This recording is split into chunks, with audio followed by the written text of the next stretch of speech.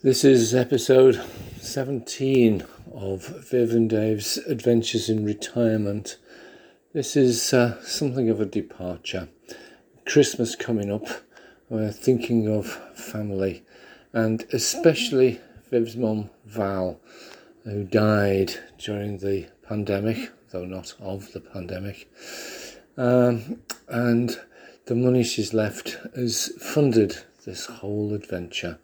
So what follows is Viv's tribute to her mum, Valerie Collins, later Howard, later Marshall. Born in 1930, died last year. I'm sitting in the Brisbane sunshine, enjoying a glass of wine at 10 o'clock in the morning. Like they say, it's 5 o'clock somewhere. And that's a sentiment of which my mum would have approved. She was a feminist, although she didn't call herself that. But, for instance, she kept me when she was unmarried and had refused to marry my father, both of which I'm grateful for. She kept me, although she was encouraged to have me adopted, and she later married Bill, who I knew as my dad.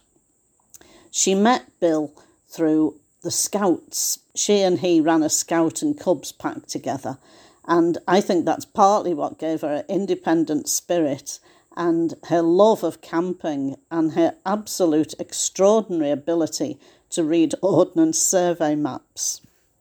She worked for the civil service all her working life. She chose that because they gave women equal pay long before most other organisations or any private company did. They also had good pay and conditions which suited her. She believed strongly that women should have control of their own fertility, and to that end she took part in trials to test the then new contraceptive pill in the 1960s. She enjoyed work, but more than the work itself, she enjoyed the social side of things. She made lots of friends that she kept throughout her life and used to organise work outings. And every year she wrote the office pantomime, and she wrote songs for it, and she'd read out dialogue to me and see if it was all right, absolutely dripping with innuendo, but it was hilarious. She was always really funny. And it wasn't just work. She loved family. Her brother Alan and me and my dad and her nieces and nephews and her cousins, who she was always really close to. Not to mention the numerous cats and dogs that shared our home over the years. And she was always really kind to my friends. And I only realised later, with the social conscience that she had, she recognised that some of those friends weren't so well off, and she'd say, oh, invite so-and-so round for a tea, or we're going out for a day, why don't you bring this friend or that friend? And she'd take us out to the putting green on summer evenings. She was really kind and considerate, and was absolutely thrilled when grandchildren and great-grandchildren came along. Mum was a proud Scouser and made it her mission to find out everything about Liverpool. She even worked as a tour guide at Speke Hall, making sure she knew absolutely everything about it before talking about the place. But she decided to move with my dad. They were going to sell up and go and live in different parts of the country. They'd rent houses and then go somewhere else. Sadly, my dad didn't live long enough to fulfil that dream. But that's partly the inspiration of Dave and I travelling the world while we can. You just never know the minute, do you? And so she's behind us, our journey. And I say journey not in an X Factor kind of way, but physically a journey.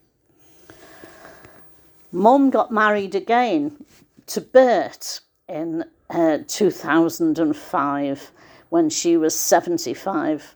She said he had a portable drill and knew how to use it, and ahead of her she could dance barefoot through. Marvellous sentiments.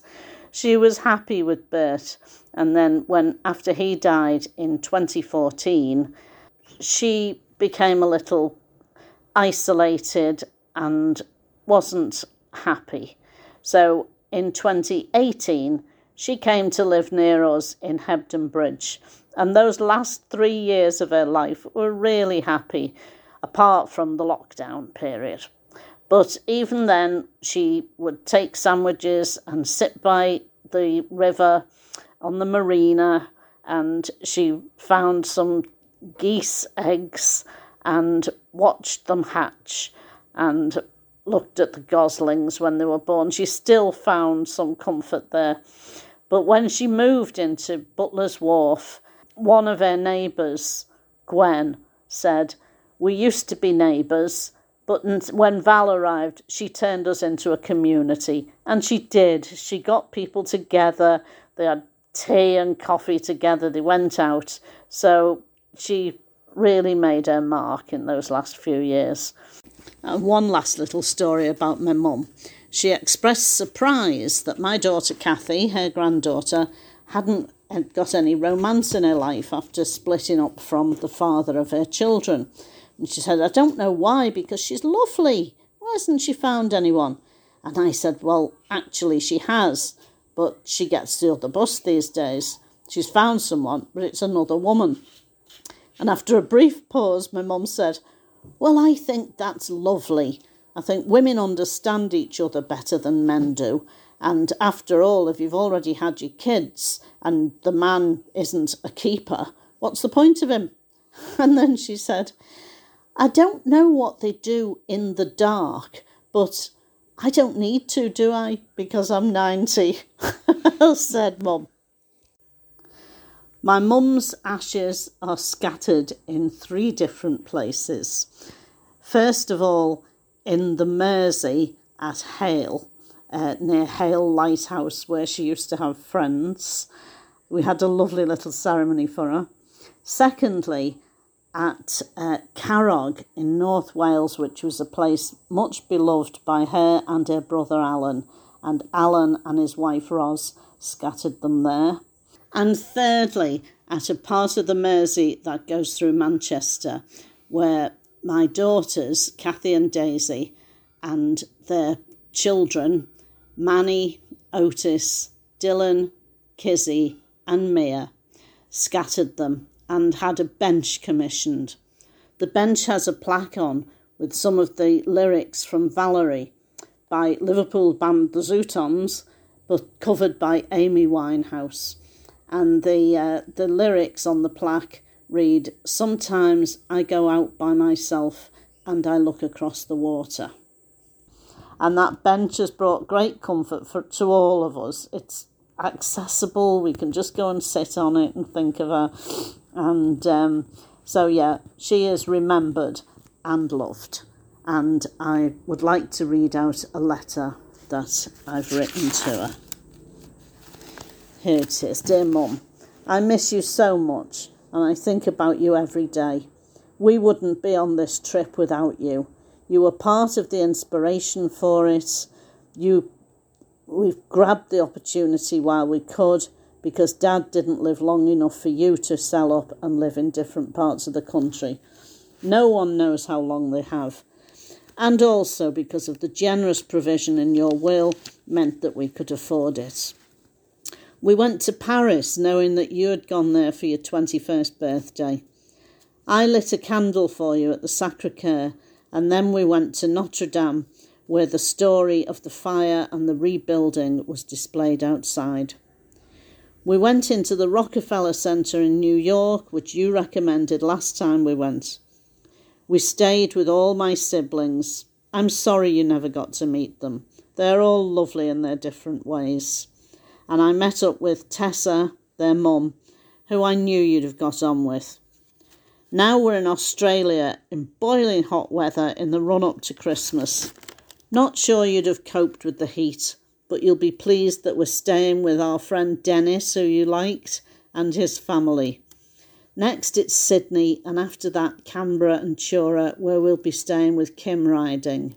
You always liked Kim, and you were good friends with her mum, Anne, who, like your mutual friend Mary, went far too soon. We'll be raising a large gin and tonic to the three of you. Bye, Mum. Love you.